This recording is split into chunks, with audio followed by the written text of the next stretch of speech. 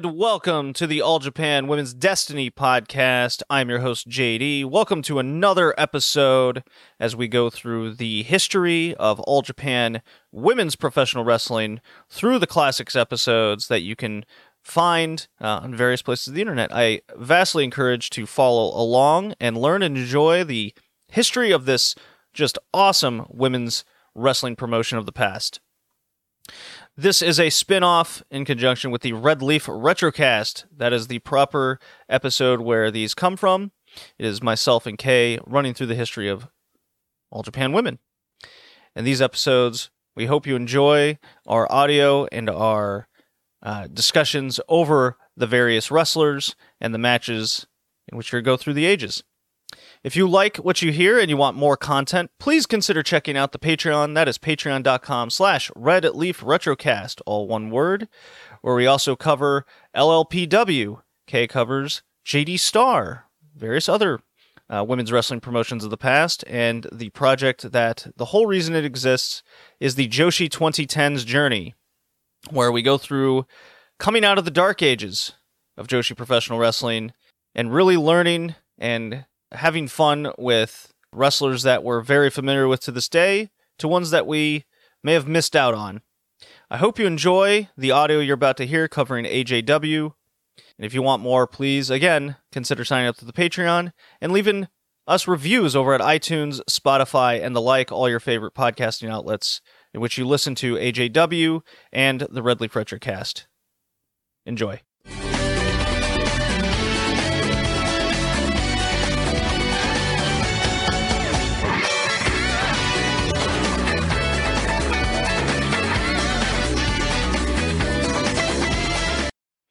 And it's time for the retro. It's All Japan Women Classics. It's episode 55.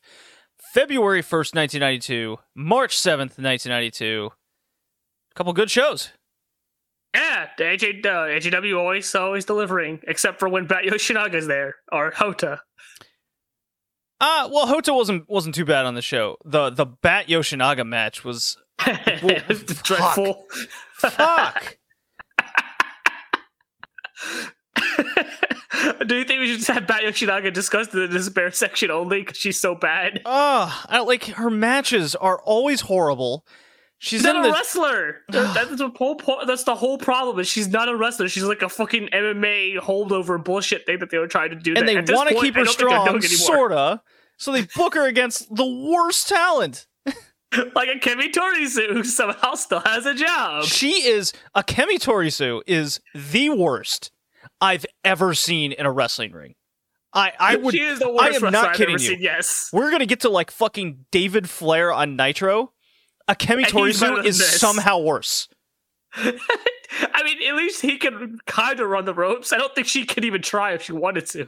David Flair can sort of put on a figure four. Kemi Torisu is incapable of walking in the ring. It is incredible.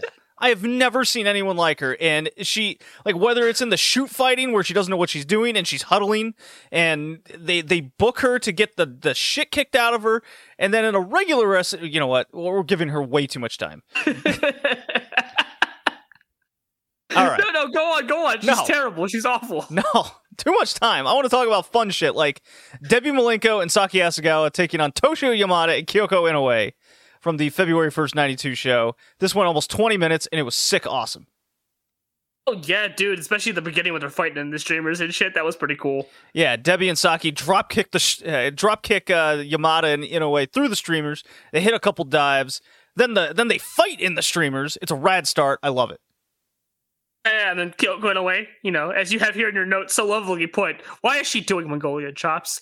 I ask myself that every time, because she still does spots to this day. I don't know if you know this. And they still look just as bad as they look now. They do not get any better. The only person I've seen do Mongolian chops any good is Tenzan.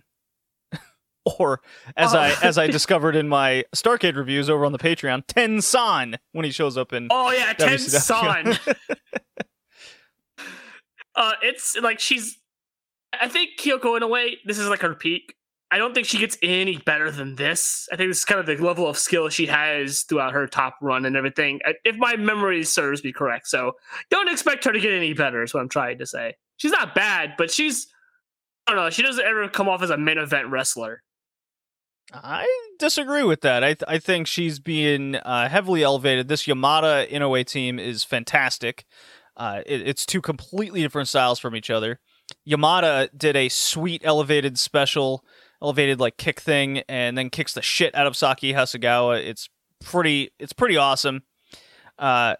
Elevated gory special is what I meant to say. That's very wacky moves. Yamada is improving, adding much more to her arsenal. She is among that group with Manami Toyota and company that you see a lot of visible improvement as the last year or so has gone on. Kyoko Inoue got that big push in the not Tag League, the Grand Prix, and she's been over ever since. She has hit some level that she, like, I hope to see her when she reaches the main event in a more, I guess, singles capacity, that she can reach past the ceiling that she currently has. And I think that's why we're seeing her in these tag matches with Yamada, trying to bust out some new things, get more comfortable, so then when they do put her there, she'll be more than ready and can hit the next level. Right. So what I'm saying is based solely off of big memory of stuff that I've watched of hers in the 90s, which isn't a whole lot, admittedly. Especially, I think I've only seen one of her title matches, and I wasn't too impressed, if my memory serves me right. So that's why I say, like, I don't think she comes off as like the AJW style main eventer. Like, when you think of AJW main eventers, there's names that come to mind, and she doesn't feel like she is in that same category. You know what's funny? I believe it was in the last episode we were talking about who comes to mind for the best of AJW in history, and Kyoko Inoue is super fall on that list. She's not the first name that comes. No, and there's since the PWI 150 came out, and you see things like Charlotte's the best, Sasha Banks. They name off all these names. These are the best women ever, and I always look for kind of the Joshi replies. And Manami Toyota is a very popular answer, mostly because Kong, Bonakano, those are the ones that you see get mentioned a lot. Even like Chigusa gets mentioned a lot more. Well, I mean, if you see Japanese fans reply to these things, they're always like Chigusa, Jaguar Yokota. They may go a little back in the 80s. Gets left behind a lot in those conversations, especially in terms of the West. But yeah, Kyoko it's usually Inoue Chigusa that gets mentioned around that time. Yeah, that's it. Yeah, Kyoko Inoue is very much part of this heavy 90s high work rate group, and yet she never gets brought up. She never gets brought up, ever. It's kind of funny. Yeah, it's always this weird thing that I always feel when it comes to her. It's like, she had the big title run, and she was a draw. We see that she's popular with the crowd, but she's not remembered like a lot of the other ones, and I feel like because her big title run comes at like the dregs of the company in 97. It comes towards the back half of things. I don't know if she has a run before that, but that's the run that comes to mind when she leaves and everything. But she doesn't, I don't think she has the memorable performances as a Manami Toyota, as an Aja Kong, Bonakano, Jaguar, even a fucking Hokuto gets mentioned more than her, and Hokuto never held the damn belt. Hokuto is also one of the best of all time. Right, but you see like Jaguar, you see all these people get mentioned, and they all come after or before Kyoko Inoue. She doesn't get the same mention. I think that's why when kind of Hall of Fame conversations come and you finally get down the list and Kyoko Inoue comes up, you kind of think back. It's like, okay, what was the entirety of her career? And we're gonna watch the context of a lot of it, and that's super curious to me because we see her in the 2010s, and it's pretty dire. She's at the end of her career, big time in 2010. What do you mean? She's still going now? Yeah, okay. So the match was back and forth, as you do. It's AJW. You get the idea at this point. You're listening this far in. The finish is a Yamada German right on Hasegawa's head.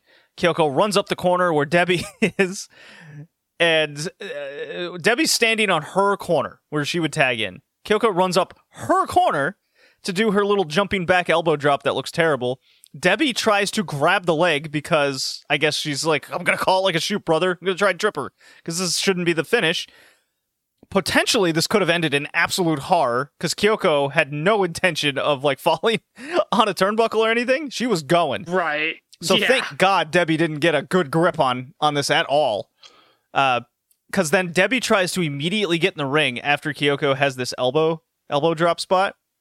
And she takes like half a step in, and Kyoko from the side blasts her with a drop kick, and Debbie Malenko ragdolls from this drop kick into the rope, and then like a slinky downstairs and hits the mat. Oh, it was a receipt. That was definitely a receipt. Yeah. Saki Asagawa gets pinned by Yamada, and Kyoko then walks over the corpse of Saki, just cold-blooded. This match was awesome. I really enjoyed it. Yeah, I think Yamada was the big stand-up for me in the match. I mean, Yamada, like you said, he keeps improving and more gets better and better. I think she's always one that I always feel like deserved more later in her career than she got. But I mean, I'm just more excited for her rivalry we're going to have coming up with Manami Toyota, because we've got a bit more of that to go through, which I'm excited for. Yeah, this company, since the later end of 1990, with that hot Bull Nakano Jungle Jack feud that started, the company has kept on this upward trajectory ever since. So it kind of goes to show you build the talent up slowly, you get a hot program in your main event, then you can build the rest of your crew up to a level which we're seeing, and the roster will slowly catch up, because we're seeing people like Takako Inoue, Yamada, Saki Hasegawa's now breaking out a little bit. Kyoko Inoue is on the verge of the main event. This is very similar to what we're seeing in Stardom right now. Yeah, it's almost like this is the playbook you follow, and Rossi is following it to the T. Well, it's a good at Rossi Ogawa. Yeah, it's a good playbook to building stars. You can make a similar comparison to AEW. The difference is AEW, as they did start from scratch, they didn't have to build young, like the whole roster from young stars up. Like they already had Chris Jericho, Kenny Omega. The list goes on. While they're really building up the four pillars right now with Jungle Boy, MJF and Darby Allin and company. Like these are your young guys that you gotta take the time and build up. So it's that next crop that takes over from all the guys that started the company. That's who you got to pay attention to, and that won't happen now, but it's definitely going to be over the course of the next 3 to 4 years. And in AJW's case, it took just about less than 2, like around that mark, where they finally had all the wrestlers start breaking out and coming in. And since they all debuted in like 86, 87, 88. That's kind of the time frame we're looking at. And since later end, so that's 2, 3, 4 years of experience, and now they're all starting to get to this level. And boy, is that a comparison to Stardom if I've ever seen one. Well, right. Well, look at how they started this sort of rise up with this portion of they pulled Bull Nakano, someone that people already kind of were aware of, at least because she had kind of been with Dump Matsumoto in those big matches, and then they elevated her front and center. Sounds like they did what they did with Mayu. Exactly. Okay, someone we have in these big matches. Okay, well, this is going to be the start point. This is going to be the tip of our spear, and everything else is going to go back until we establish everybody. And that's what they did. They established Bull, then they established those around Bull. They established Mayu, established those around Mayu. It's kind of weird because you'll see people try to say, well, they didn't need to establish people like Momo or Utami or whatever. But to the greater masses, they definitely did, because we may know who they are. Fans of the product that we're following at the time may know who those people are. But the general wrestling audience didn't know who the fuck some of these people are, so now they know who they are. Right. So that's what you do. Yeah. And speaking of Takako Inoue defending her AJW title. This was cut out of the classics, but we found it anyways, because I want to see Takako Inoue. I have become a big fan of this Takako Inoue. Oh boy, well, you can't wait to see her later. Before her leather Taser-chan days that we're seeing in Oz Academy. Her leather-clad fucking biker style days. Those are the days I like. I like Chainsmoker Takako Inoue. She takes on and defeats Miori Kamiya. Match built around Takako taking a nasty fall off the top turnbuckle. She holds the back. That's the whole story here. Very big back injury. And from there, it's Miori kind of working her over. She's hitting Germans. She's hitting suplexes, creating some really close and nice near falls. It's not like, look, it's the AJW title. Let's compare this to future title, high speed esque. This is what it is. Yeah, your future high speed esque level, and so the ring level isn't like quite there as compared to the tag match we just watched. However, the story in the ring, the way they worked, it definitely at the very least reached that level to what they were capable of. It got some really close, nice near falls throughout. Occasionally, Takako would hit kind of a key move of hers, namely her little shoulder suplex, fighting back from underneath. It's very simple. It's very nice. And she hits another one later in the match, very late. And she finally gets the win via that move, and feels like she escaped defending her title and survived. So nice match. I quite enjoyed this. 16 minutes, 48 seconds. I was kind of surprised it got cut out because what we ended up getting was a really rough rookies match. Yeah. I think those aren't even like worth mentioning anymore because they're just basic. Why was it even on the classics? I don't even understand what that was there. Yeah, I would have rather the classics would have been much better served, kind of showing off a lot of these near falls in the match and showing you the finish of this almost 17-minute future title match. Yeah, no kidding. It's so weird how some of this stuff ends up on the classics and other things don't. It's just odd. Yeah. Aja Kong versus Bull Nakano main event. And when I saw this on the card for the classics, I was excited. I didn't know what to expect. All I knew was the two big animals of AJW are meeting in the center of the ring. Kay, what happened? Well, they proceed to, one, Aja Kong proceeded to, in her entrance, just attack parts of the crowd with her trash cans and arms, and then she made her way to the ring, and then Bull's music hits, and then it doesn't even matter because Aja runs to the back and grabs her from the back before she can even exit the tunnel, or the entranceway there, pulls her in, and they start brawling in the crowd immediately. Chairs everywhere, fans are just spreading out, running away, almost like Godzilla versus King Kong, and everyone's just running from the carnage. They are just tearing everything up, fighting on the rings, on the announcer table, just throwing chairs at each other, fighting through the crowd. They eventually get back into the ring. I don't think the bell even rang for this match, mind you, because the ref is like there. The ref is like in horror, trying to piece things together, and then I think he just gives up and just leaves the ring as they just continue to fight each other. Oh, the bell rings. A little bit in the ring. The bell rings, but I don't think it rings. But it signifies the match getting thrown out. Oh, yeah, right. That's when it rang. Because they got to the ring at some point and wrestled in the ring a little bit, but then they went right back to the outside. Yeah, so the ref's trying to get them in the ring. Aja Kong rips Bull from the back, still Grand Wizard outfit and everything. Chairs are just being thrown. They're getting knocked down.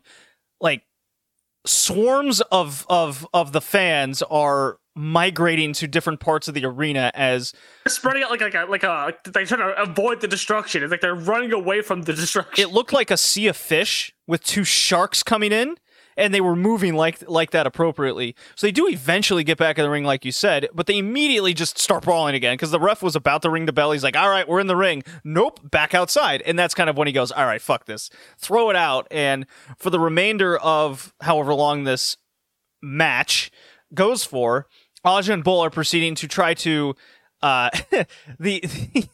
every single chair in the arena is basically knocked down or thrown in some way, and it's a great visual too of like a pan up shot of Aja walking through the sea of just chairs laying on the ground. It's crazy. It's one of the best angles in women's wrestling I've seen. The one I would put this right up there. Obviously a different type of angle, but with the Dump Matsumoto kicking the shit out of Chigusa Nagayo from singing and then like cutting her clothes and shit, and that's what kind of started the hair match. That was a really good angle from a pre-show you can go and look up. This one is now it's in the middle of the feud, obviously, and this really just kind of took it up to another notch. They've had their cage matches, Gedo involved. Yeah, and, right. Just randomly he's involved. I don't even know why. And now they're clearly rekindling this and ran this big angle in a main event. Really cool stuff. I think it did exactly its purpose. I wonder what would it take? What kind of feud would it take for something similar to happen in the modern era in terms of women's wrestling? I don't even want to talk about the men because Julia Tam might be the closest we'll get to that. Well, there's still the idol aspects to it all. By the way, because times have changed a lot. They don't do this stuff anymore. I think Utami Shuri could do something. Boy, that would be a wacky angle at Sumo Hall. They wouldn't do that though. I'm just trying to think of two badass level of people that could get just like if they were to do this angle in the modern era, like who would it be? And that's a fun thing to think about. It would be Tora, because that's the only equivalent they would have. Nah, she doesn't have the credibility as these two. So the only thing that comes to mind, and it's because they had intensity in their feud, and the one title match they had involved chairs and fighting in the ring and throwing water on each other. Momo and Hazuki. You could probably do something like this where they're just fighting and destroying each other in the crowd before a bell rings. I just don't think that would work modern era, so I can't picture anyone actually doing that.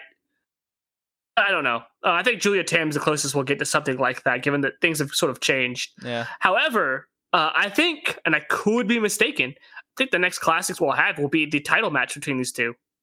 Oh, cool. All right. Because I think this is February, yeah? February, January? Yeah, February. So the title match happens in March. So cool. That's probably the next one we get. Excited for that. Yeah. We kind of briefly, or we skipped over the fact that this classics in the intro showed Bull Nakano and much of the roster kind of pop singing. Yeah, Bull Nakano pop singing, full makeup and hair, by the way. It wasn't like she was like had her hair down and looked all pretty. No, her hair's up, her face paint is on, and she is singing you a tune. Yeah. I want to hear what that sounds like, what her singing voice sounds like with just all of that. I need to see that somewhere. I'm sure you could find it online, yeah. I'm pretty sure you probably could, but it's probably got to be the weirdest juxtaposition visual to what's going. Because I think she has a good singing voice, if memory serves, from like stuff she's done in recent times with her YouTube channel and stuff. I think she has a very good singing voice. So just having that sort of very good singing voice coming out of that monster is I just want to see that now. We go on to March 7th, 1992. Bat Yoshinaga versus Akemi Torisu. Horrible. Why watch these? I'm moving on to something more fun. Candidate. Fuck you. Bull Nakano versus Akira Hokuto goes 14.5 minutes. Got a 3.75 in the Observer, by the way. Hokuto has her lamp tassels on her white gear this time around. She's not Dangerous Queen yet. Hokuto was in full control for a lot of this match, and in a sense. Heel hooks, leg locks, that kind of thing. Really felt like she was trying to channel like Bison style more than Akira Hokuto style to try to take down Bull Nakano. And I guess that makes sense. She's seen... I'm trying to like kayfabe it a little bit in this analysis, because Hokuto has seen Bison rip apart Aja Kong, big rival of Bull Nakano, probably taking her to her limit. She's tried the high-flying game against Bull Nakano, got her ass kicked. Now we're on to another match to try to beat her, and it worked for a lot of it, but it was a little too slow for my liking.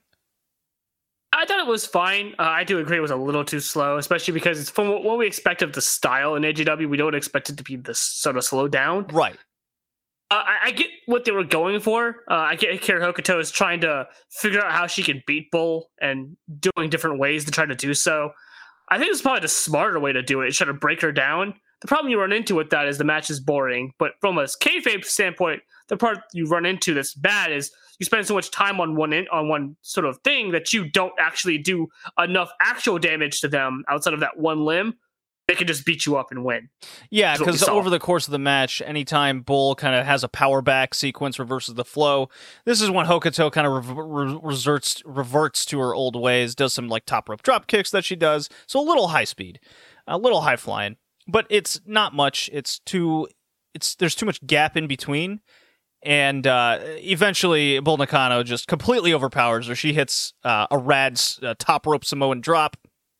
And it had a really cool ending finish, though, because Hokuto is going for like a sliced bread off the little top rope there, but from the middle.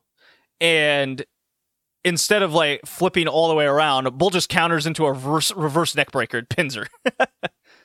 Yeah, it was kind of abrupt, wasn't it? Yeah. So fun match, but kind of slow in between a little bit. Not their best work, I would say, but still solid nonetheless. I agree with that. Yeah, not their best. And now this main event. This main event is phenomenal. I love this. It's Toshio Yamada and Manami Toyota. Their tag team Yes, they are a tag team. Yeah, what's their tag team? I don't believe they have a name at this point. I don't think they ever get a name. Oh, they didn't? No. Oh, I'm thinking of Tokyo Sweethearts, aren't I? Yeah, no, that's an early team in her career. I don't think they ever got a team name. I cannot remember if they ever got. Didn't we find it out one of these in the past? I believe we did, didn't we? I don't remember, but I don't remember them having a team name because I've always seen them on the billing as just Yamada and Manami. I don't think they got a name. It makes sense that they didn't get a name if because they're feud and the rivalry. It's still kind of going on at this point. It's like we can't beat each other, so we'll just join together as a force. I remember. Maybe that's probably why they don't have a name. But technically, Bull and Hokuto didn't have a name. No, they did not. I swear it was once upon a time we found what they were called at one point. I don't think we did because I don't think they have a name. I wonder. Oh, I don't anymore because I feel like this team on its own doesn't even need a name. They're awesome. Well, tell me about the match, Kay, and who they're against. So they are facing the team of Suzuka Manami and Yumika Hota, the UWA Tag Team Title Champions. You know, the belts from Mexico that I keep thinking from the U.S. 1987 Team Gold Combo. What? Don't you remember that? I pulled up old notes. That's what they were called. I don't believe that at all. In their Olympic gear, and they're part of the class of '87 or whatever. Come on. Yeah, no, I'm pretty sure they don't go by that anymore. Nah, come on. They're 1987 Team Gold Combo. 1987 Team Gold Combo. Ah, yes, with a side of fries and a shake. No, I refuse to acknowledge that as their team name. It sounds too much. You're not buying it? Oh no. I'm pretty sure that was just for that only, because I guarantee you they don't ever use. I've never heard that used. Well, Suzuka Manami is like perfect white belt material, perfect tag team main eventer. Hota, this is, I think, Hota's best match to date in her career. She had very little to really do in this match. It was mostly around Suzuka Manami and Toshio Yamada, and they work really well together. Great start between Yamada and Manami. Suzuka Manami, I mean. Then Manami makes Manami Toyota. God, this is going to be annoying. Manami Toyota makes Hota eat the feet.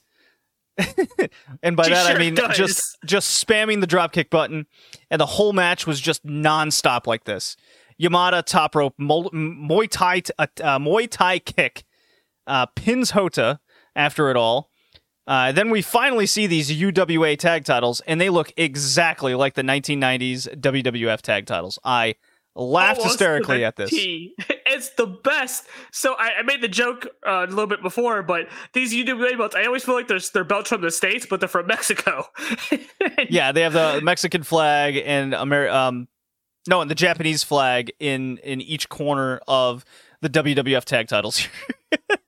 It is straight up the WWF tag belts. Well, there's always the joke in Mexico where they take designs of American belts, and then they just put like a little of their own stamp on it. That's and they float around Mexico for a long time, and that's what we got here. So I find it funny that you mentioned, this match was great. Hota had very little to do with it. I wonder why why the match is great then. A little Hota in the match probably sounds like a good thing. Well, Suzuka Manami's cardio, her fitness, like everything is just at the next level. And whenever we see her in tag matches, whether it was her in the Marine Wolves with Akira Hokuto, this is where she's strongest. Is when she can mold with people like Yamada and Toyota, each with two completely different styles, keeps Manami keeps Manami looking fresh because she can kind of rest as Yamada just throws strikes and Toyota runs around the ring. And whenever she needs to pick up her own pace to hit her moves, she can do that. Hota, on the other hand, she comes in and just does her few things. She throws a few kicks, hits like a German or back suplex, and then she's out of there. And that's where she's strongest, when she does as little as possible and does the four things she does well. Yeah, no, I think the match was it was perfectly put together for what it needed to, because at this point, Manami Toyota is great, but she's super flashy and super all over the place. So you want to focus on the two people that are at least more put together and can sort of carry the brunt of the match, right?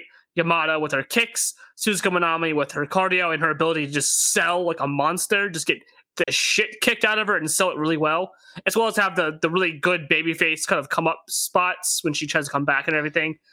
Like I said, Hota comes in, does her a few things. Minami does sort of wild things on the outside and sort of picks up the pace at times. It's exactly what it needed to be. And Minami and Yamada are I think I've said this before, but they have the perfect chemistry with each other. They're a gold team combo, okay? Oh yeah, 1987 team gold combo. Without don't miss the fries and shake though, and the apple pie. Yamada goes to the top rope, and so does Suzuka Minami in this match for some sort of crossbody. They both look like planks of wood falling off that turnbuckle. It's just, and it's not like a horizontal crossbody. It's just a vertical crossbody, and there's no jump. They just kind of tiptoe off the turnbuckle. Meanwhile, Minami Toyota goes, "Oh yeah," and she does her springboard moonsault where it looks like she has no footing, and you're just waiting for her to faceplant on the apron every time. She almost did. Almost does this time. I think it was just the last one that we covered where she actually does faceplant herself, and Bison plants on the floor. That was a real barn burner for the century. God. No, she got so close though. I think we replayed it, and she was like just millisecond or millimeters away from it, like just a few inches more, and she just smacked her face full frontal on it. It's incredible. This went almost 23 minutes. It was just non-stop action. Incredible match. Lots of energy throughout. Good near falls at the end. I mean, this is the standard Joshi tag match.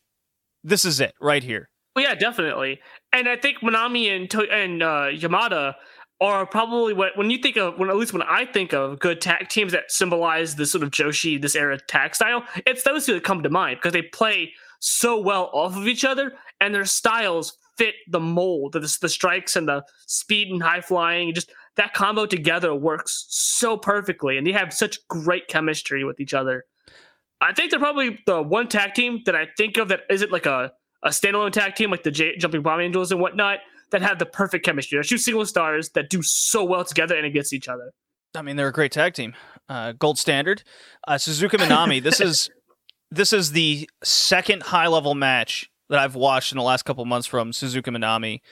Both come in tag settings, and she currently has my best match in LLPW as I entered 1993, and it's no surprise. She is excellent in what she's able to do in a tag setting. She's getting more and more comfortable as she settles into this role, as her story was completed with the white belt and Akira Hokuto and Marine Wolves, and that was a very solid story.